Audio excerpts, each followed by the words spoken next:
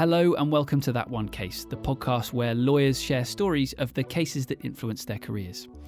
My guest today is Ruby Powers, owner of Powers Law Group PC. Ruby is a board-certified immigration attorney based in Houston, Texas, and specialises in all aspects of immigration law, including family-based petitions, consular processing, immigration court and litigation, and more. And on today's show, Ruby shares with us a story of how she reunited a father with his family and a mother with her 7-year-old son after months of separation. One of them was a few years ago, and a nonprofit that I work a lot of pro bono, low bono with came to me and said, "We have a pregnant woman with 3 kids, and we need you to work on her case for asylum." And I said, "Okay." And they said, "Oh, by the way, her husband's detained." I go, "What?" I'm like, "Okay, well, what's going on there?"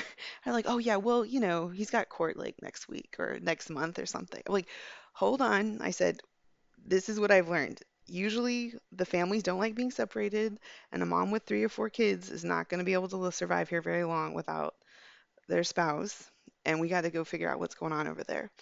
So, long story short, I tried to get a continuance on the husband's case, and the judge wouldn't listen because the guy had already been detained for like 6 months, and he was like the longest he'd ever had somebody stay on.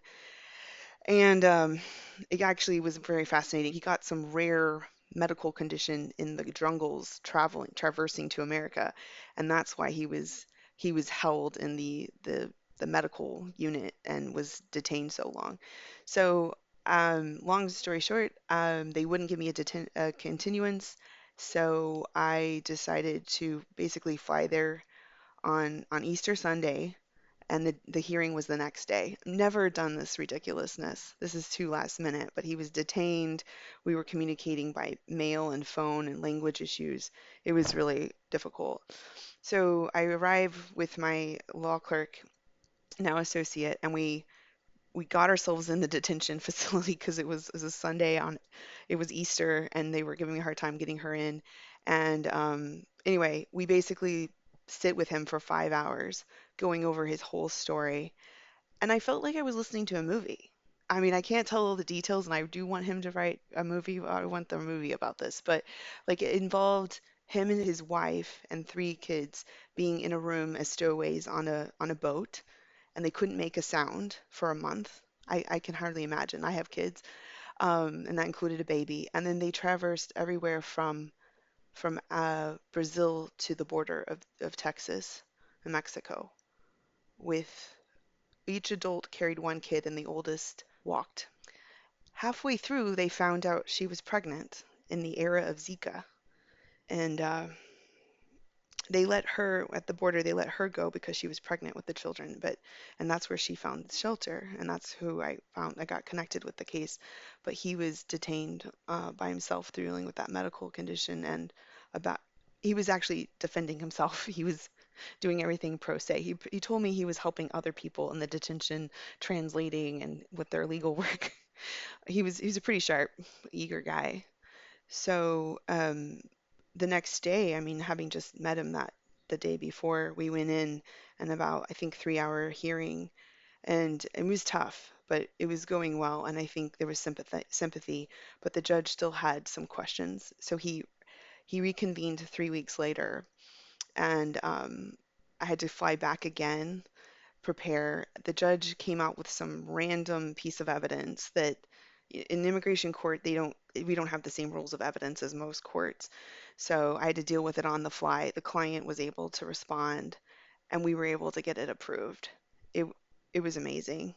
I mean, I'm I never would have said I'm glad I won something that had so little preparation, but I really knew his case inside and out for having spent so much time with him, and that's what you have to do to win, to be able to prepare them.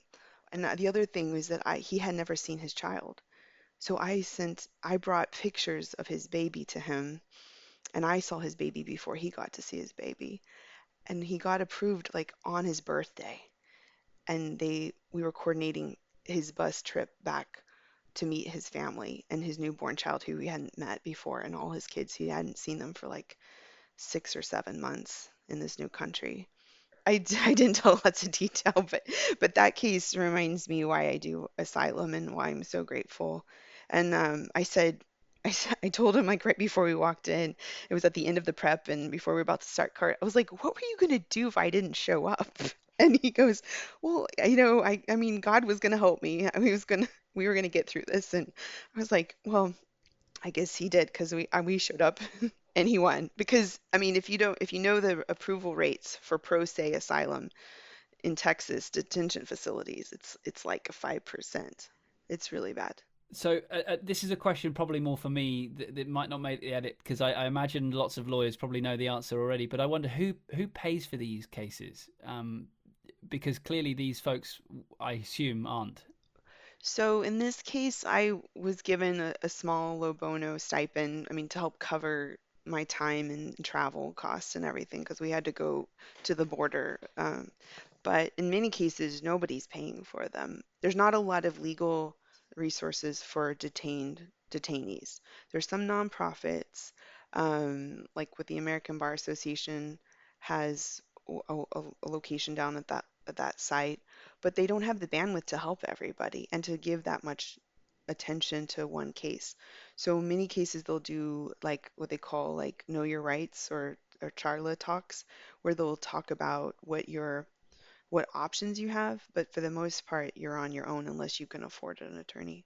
Incredible work that you're doing. Wonderful. I'm not sure what else to ask. I'm sort of stumped on that one. It's a bit of a Well, it's a gem of a story, and that year was 2018. And so I had to go down to Port Isabel detention facility, which is we're close to the border, Texas and Mexico.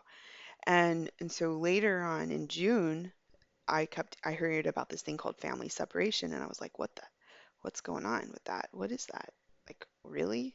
And I have two small kids, and I'm like, so what I figured out was that they were basically separating the parents from the children and sending children off to who knows where. They literally didn't keep track of them. I mean, this is, summer 2018, and but it wasn't really apparent what was going on. So I did go down to the border. I went to that same detention facility 2 times. It really worked out well because I was so familiar with it from that asylum case in the spring. I was felt comfortable going down there, getting a car, driving out an hour out to that detention facility in the middle of nowhere. I knew the guards, I and I and we were trying to help as many people as possible.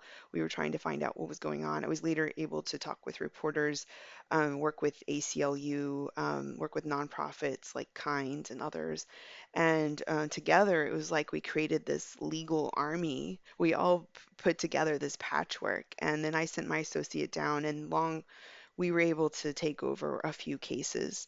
And at the very end of that summer, I flew down to meet directly with one of the clients we took over pro bono. And I picked her up from the detention. It was so wild to pick her up. She had been detained and separated from her son. We went straight. I said, "What do you want to eat?"